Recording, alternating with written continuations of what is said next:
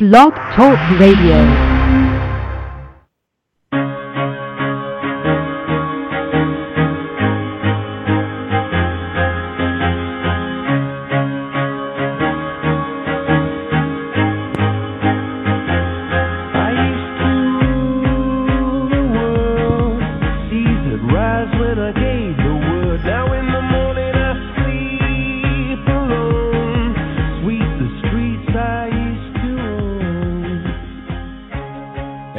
Listening to Pop Health Week on the Blog Talk Radio and affiliate networks.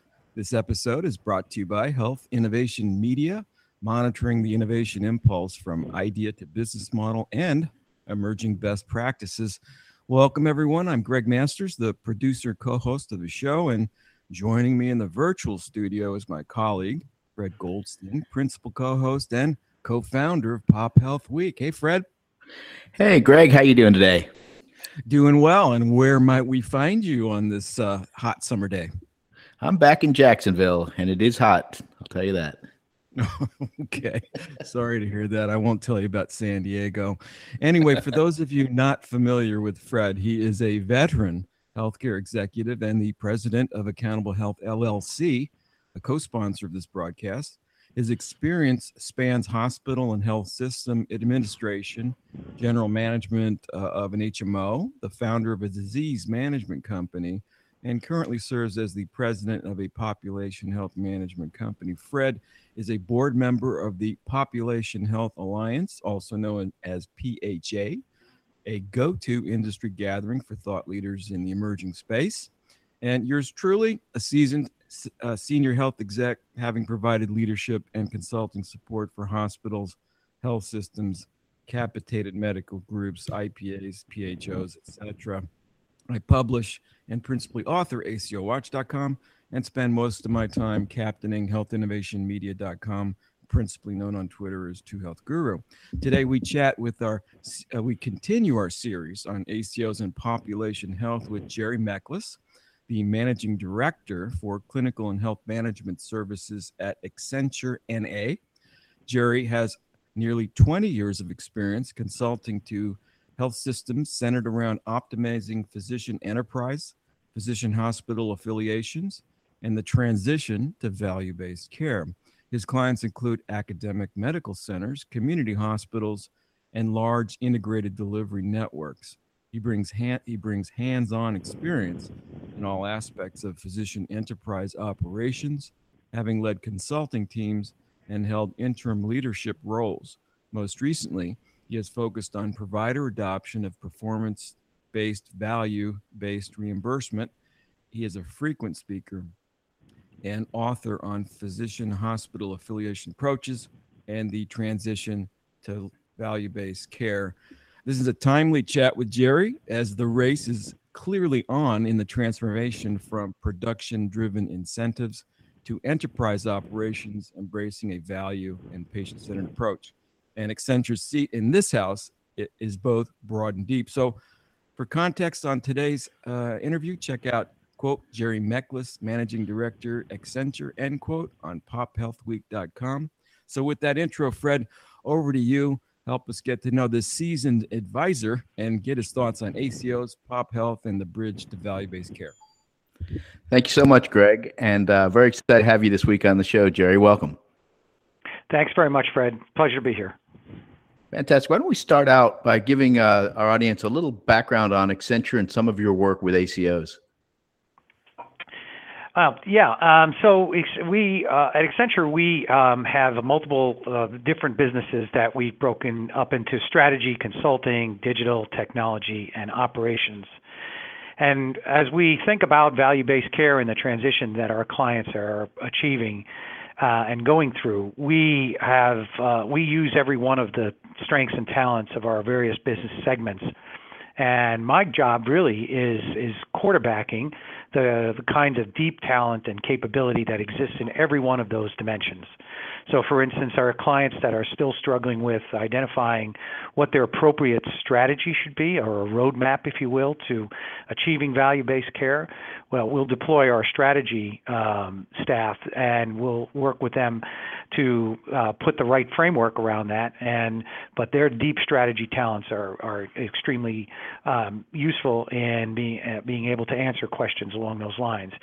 Similarly, as we're thinking about the technology that supports accountable care and value-based care, which is a major issue and a major concern for most of our clients, we have a very, very deep technology group that has thought quite a bit about healthcare interoperability, healthcare analytics, and we bring those experts to bear on those circumstances.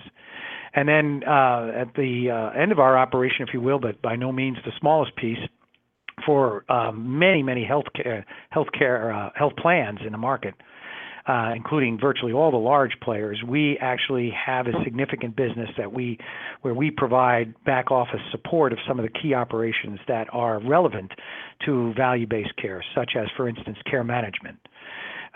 So we have extensive operations to actually provide that level of support. So from an end-to-end perspective, we believe that we have a full package that our clients can deploy and pick from depending on where they are in their maturity cycles and the kinds of work that they need across the continuum of preparedness for value-based care.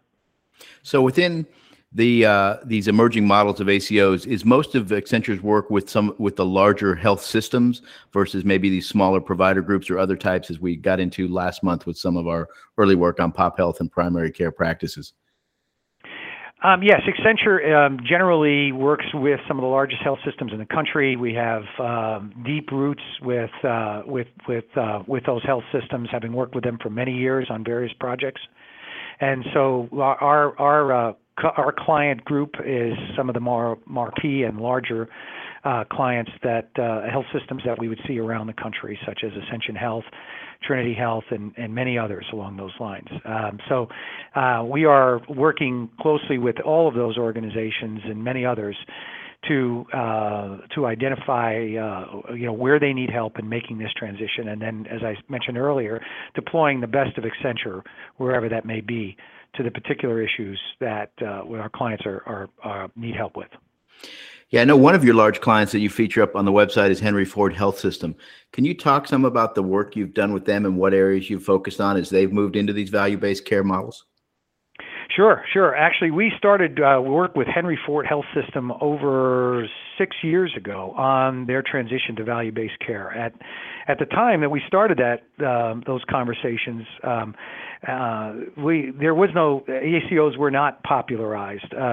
We had the Henry Ford system had the core nucleus of its delivery system from a physician perspective is a 1,200 physician medical group called the Henry Ford Medical Group, which is over 100 years old, a great deal of tradition. And so Henry Ford was looking for an opportunity to engage with its community physicians in much the same way that they have with their employed doctors. And the reason for that primarily is because Henry Ford had ventured into surrounding communities. And at one point, Henry Ford only had its flagship hospital in downtown Detroit, but now it's a multi-hospital system, and those other hospitals were established in other suburban regions of the Detroit area.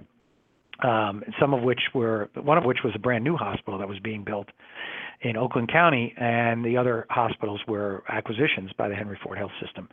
And most of the physicians providing admissions and care to those patients in that region were on the medical staff of those hospitals, but they were community-based physicians.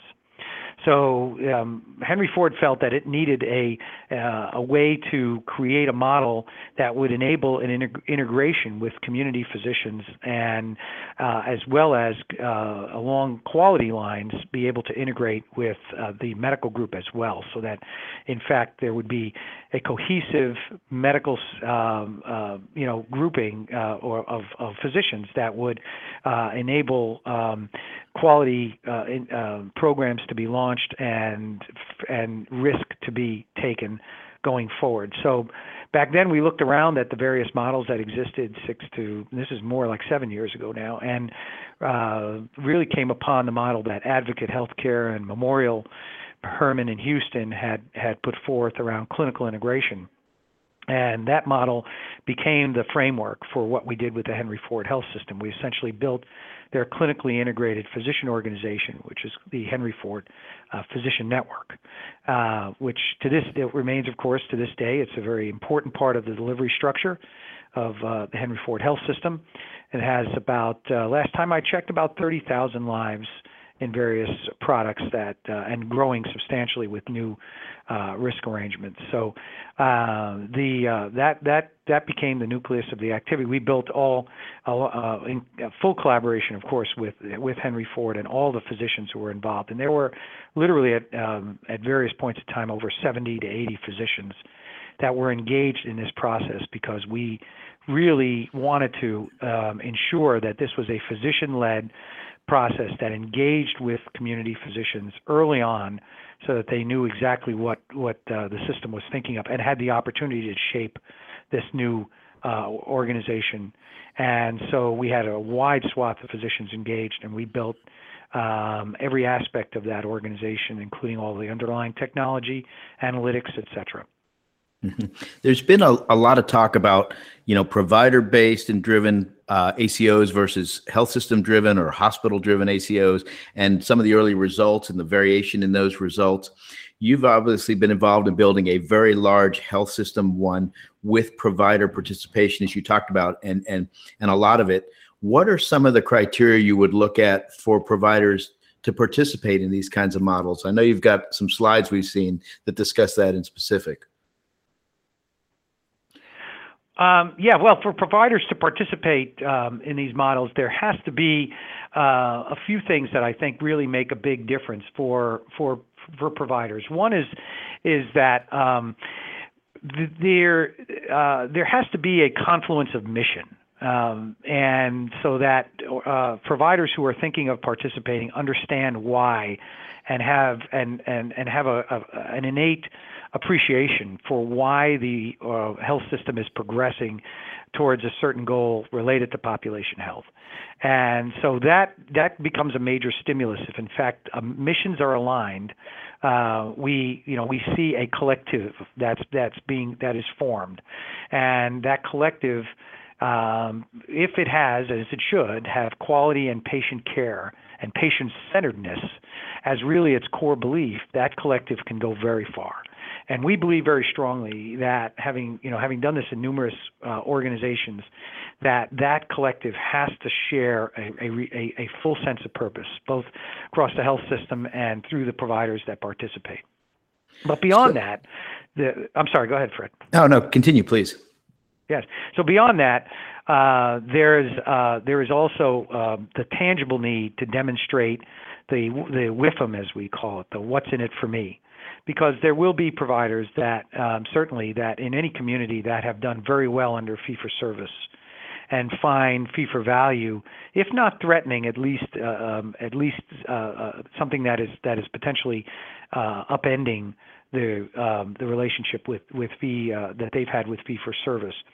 So as we think about rolling out these types of programs, not only do we need to have the mission confluence, but we also need to understand how and help organizations and their physicians understand why this is an important transition and how that transition will be handled going forward. So whether that's through funds flow mechanisms that are clearly developed, that clearly identify how funds, if earned, successfully, would be shared.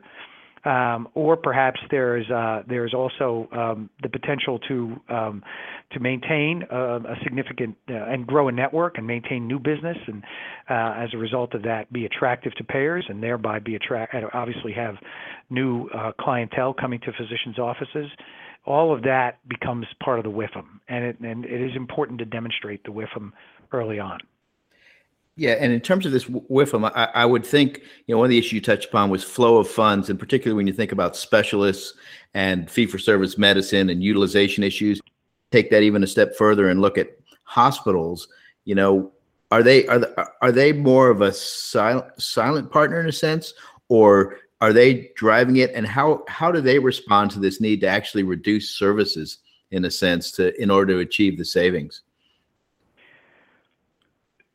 So there's multiple questions in that. I would say that first and foremost, the hospital systems typically capitalize these organizations, so they do have a significant role, obviously, in playing it. But having done that, it is important for most hospitals embarking on this journey to recognize that the physicians must play a very significant leadership role, if not the key leadership role.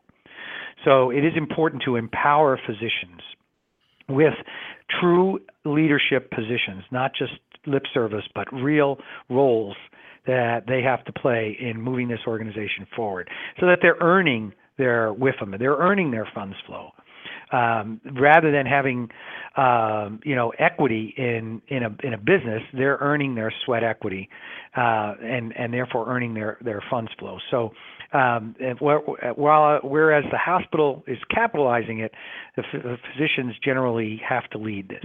It's typically a major important step forward. Now, in terms of the sort of cannibalization that hospital systems may see as a result, and certainly should see to some degree, as a result of this transition, we should see utilization reductions per capita when we look at things like high-cost radiology and to a certain degree pharmaceuticals, although we tend to see those be, when used wisely, actually part of the armamentarium of keeping patients out of the hospital and out of the ED. So we should see reductions in utilization on a per capita basis. But if this is structured well, we bring greater market share to bear on all the participants. So in effect, we have a per capita utilization reduction, but we have more capitas.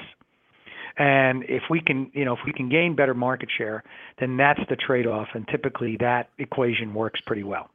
Right. So in this case, early on, let's say you're looking at market share growth as the means to offset the reductions. At some point, I guess you want to get these systems to go potentially to full risk, where they just share in the savings that they've created on a global basis by reducing utilization. Absolutely. Well, I mean, that's the goal of this transition. It's a stepwise transition in most cases. It really, frankly, to some degree, depends on what the payers in any given region are prepared to do.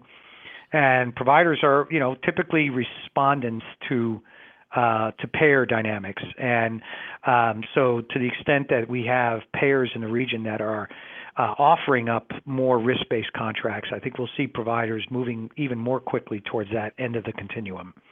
But and with that, of course, they have to build the capabilities to be able to do that. If in fact they come from a true fee-for-service world, there's a lot of build to be done, and so it's a multi-year journey. Yeah, you just touched on this idea of building these new models or systems to be able to do value-based care. And one of the things I think we'll try to get put up is one of your slides on new care models for value-based care, which really resonated with me coming out of the Medicaid space. Can you talk through that? Because I think your care model goes beyond what many of the providers are looking at when they set up these systems. Sure. So as we think about new care models, we're thinking in a disruptive way. And that's important. I think our clients need to think about this disruptively as well. And we certainly work with our clients to get to that point. So what do I mean by that? So, typically the first thing that organizations need to work on as they're thinking about this is their care management infrastructure, and providing a better care management infrastructure as it relates to their inpatient activity, and then building that for enterprise activity. So that's typically fundamental, and I think that's something that that most organizations that have gone at any degree of risk, understand that is truly fundamental. How do we risk stratify the patient population and then be able to provide care management services to that population? But beyond that, what we're really starting to see in a very significant way is that this is not just a care management activity, it's a life management activity, to quote some of the executives I've talked to most recently who are deep in this. And what they're recognizing, and what we've built, is a program around patient navigation, which gets into the lay, which it deploys actually lay folks in the community that are trained and organized and supported by the health system and its ACO to actually help intervene with high-risk patients around things that are problematic for them in seeking their medical care and optimizing their medical care. So one thing that we'd all recognize would be, one of the top areas of concern in this regard is transportation. To the extent that the patient needs to be transported and doesn't have access to transportation, particularly with high-risk populations, that's often true. We have to fill that need. So that's fundamental. What we often find other areas too. So, for instance, we might have patients present with symptomatology that's the most acute issue at hand, but we come to find when we really sit down with those patients that there are multiple underlying issues, including homelessness, other chronic diseases, et cetera, that are not well managed, and we have to think about building a care system that deals with all of those socioeconomic issues as well as the clinical issues that we normally face. So we'll engage with social workers, family members, of course. Pharmacists and retail clinics are beginning to have major new roles, particularly in medication adherence. Other forms of counselors, integrating behavioral health into primary care as well as into the ACO paradigm is fundamental to success with a lot of these patient populations that we now are managing. So having a full continuum available to the most vulnerable is really where our clients are moving, who have the greatest foresight on this opportunity. And recognizing how we reconfigure the health system to do that is really fundamentally what this is about. Yeah, this is one of the first models I've seen people talk about where you're bringing in some of these social determinants of health and figuring out how do you get out there and start to deal with those which have such a profound impact on it, but typically had been outside the walls of a system or a clinic or a practice, and they'd left them so that we saw them, we provide their care, they went home, and what happened there was not our area of domain. You also talk in this model about the use of technology. Can you talk about some of that? Absolutely. So this is one of the areas that we spend a great deal of time with our clients, and where Accenture is extremely deep. We recognize that there are multiple areas. One of the things that we corporately talk about very openly as one of the clear disruptive trends, not just in healthcare but across the world, of course, is digitization and mobility. And we recognize that everybody's got a cell phone these days, and typically in all of our research that others have done, that's ubiquitous, right? So to the extent that everyone has a multifunctional cell phone that's a smartphone, how can we best use that? And how can we connect with clients to enable that to happen? And also, how do we use mobility solutions to help our lay navigators communicate back to the health system as to what they're doing, so that they can receive their assignments and they can communicate back what they've learned and communicate with physicians. So we've actually created mobile platforms for that type of communication to occur, to connect many of the folks who are going out in the community. Beyond that, we are also very actively connecting providers that are now part of this system of care. Obviously, that involves physicians that are on different EMRs from the health system. It also involves other caregivers, nursing homes, home care agencies, all the way along the line. And so creating that platform such that we can create interoperability amongst all of those actors and a longitudinal medical record is what we have worked with many organizations on. We typically are the architects, if you will, that kind of put all that together. We're the general contractors. It's probably a better analogy.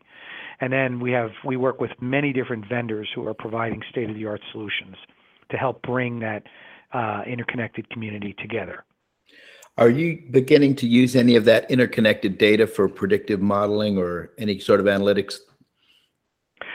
In our analytics group, we have built extensive algorithms around predicting. Right now, we're working, for instance, with one of our clients, one of our larger clients, to actually build a proprietary algorithm for them for prediction around readmissions rates. So by the time we're done with that, which is about another 3 months, we're going to be rolling out, and we're a very well tested proprietary algorithm to help predict, while patients are admitted, help predict which have the highest probability of readmissions. And that takes into account socioeconomic variables as well as clinical variables. And so we are building those capabilities as well.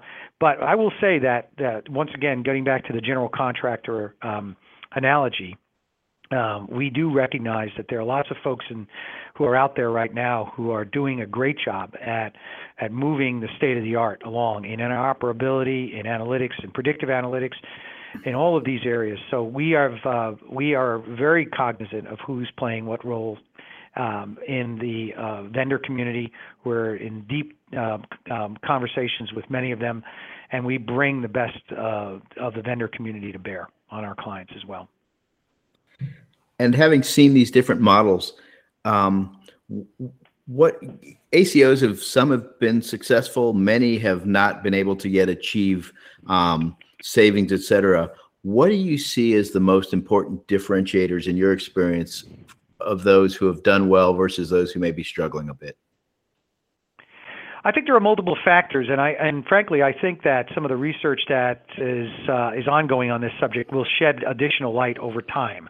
I've seen some early research that where in fact it's not clear what the distinguishing factors are between those who have made money in the ACO model and those who did not. Frankly, right now, what we're also looking at when we talk about that are those who are participants in the MSSP model or pioneer participants, and those are the ones that have reported results, right? But I know Elliot Fisher and others at ACO collaboratives and the Dartmouth collaborative have looked very hard at trying to distinguish what makes the successors from those who have not achieved success so far in terms of savings, and really it's all over the map. Some are physician standalone ACOs, some are health system ACOs. But what I've seen just from personal experience, and hopefully the research will hone in on this. But from personal experience, I think that there's to the extent that individuals are leading this effort who have been doing this for a while, it stands to reason that they will have, much more mature systems and much more mature talent to be able to step into this model. So those who have taken risk, large medical groups, organizations like Montefiore in New York that have been taking risk for a considerable period of time for a population and are now growing those populations, those organizations are in a natural position. Other organizations I've seen do well, one of them was a prior client of mine, Wellstar Health System in Atlanta, in the Atlanta region, and Wellstar right out of the gate did extremely well and was able to generate about $19 million in savings on their population in the ACO model. And part of the reason they were able to do it is they hired in the right talent. They went out to their local Kaiser affiliation and hired a bunch of Kaiser executives, including a medical director who had been working at Kaiser and doing population health for a significant period of time. And so, it stands to reason that getting folks engaged in this who have done it significantly, who have the experience, is going to be a differentiator, and clearly that makes perfect sense in any world. And then I would say too, the other part of this that makes a big difference is the degree of physician engagement we're able to get. And once again, getting back to the physician leadership model that I mentioned previously, that's an important differentiator as well.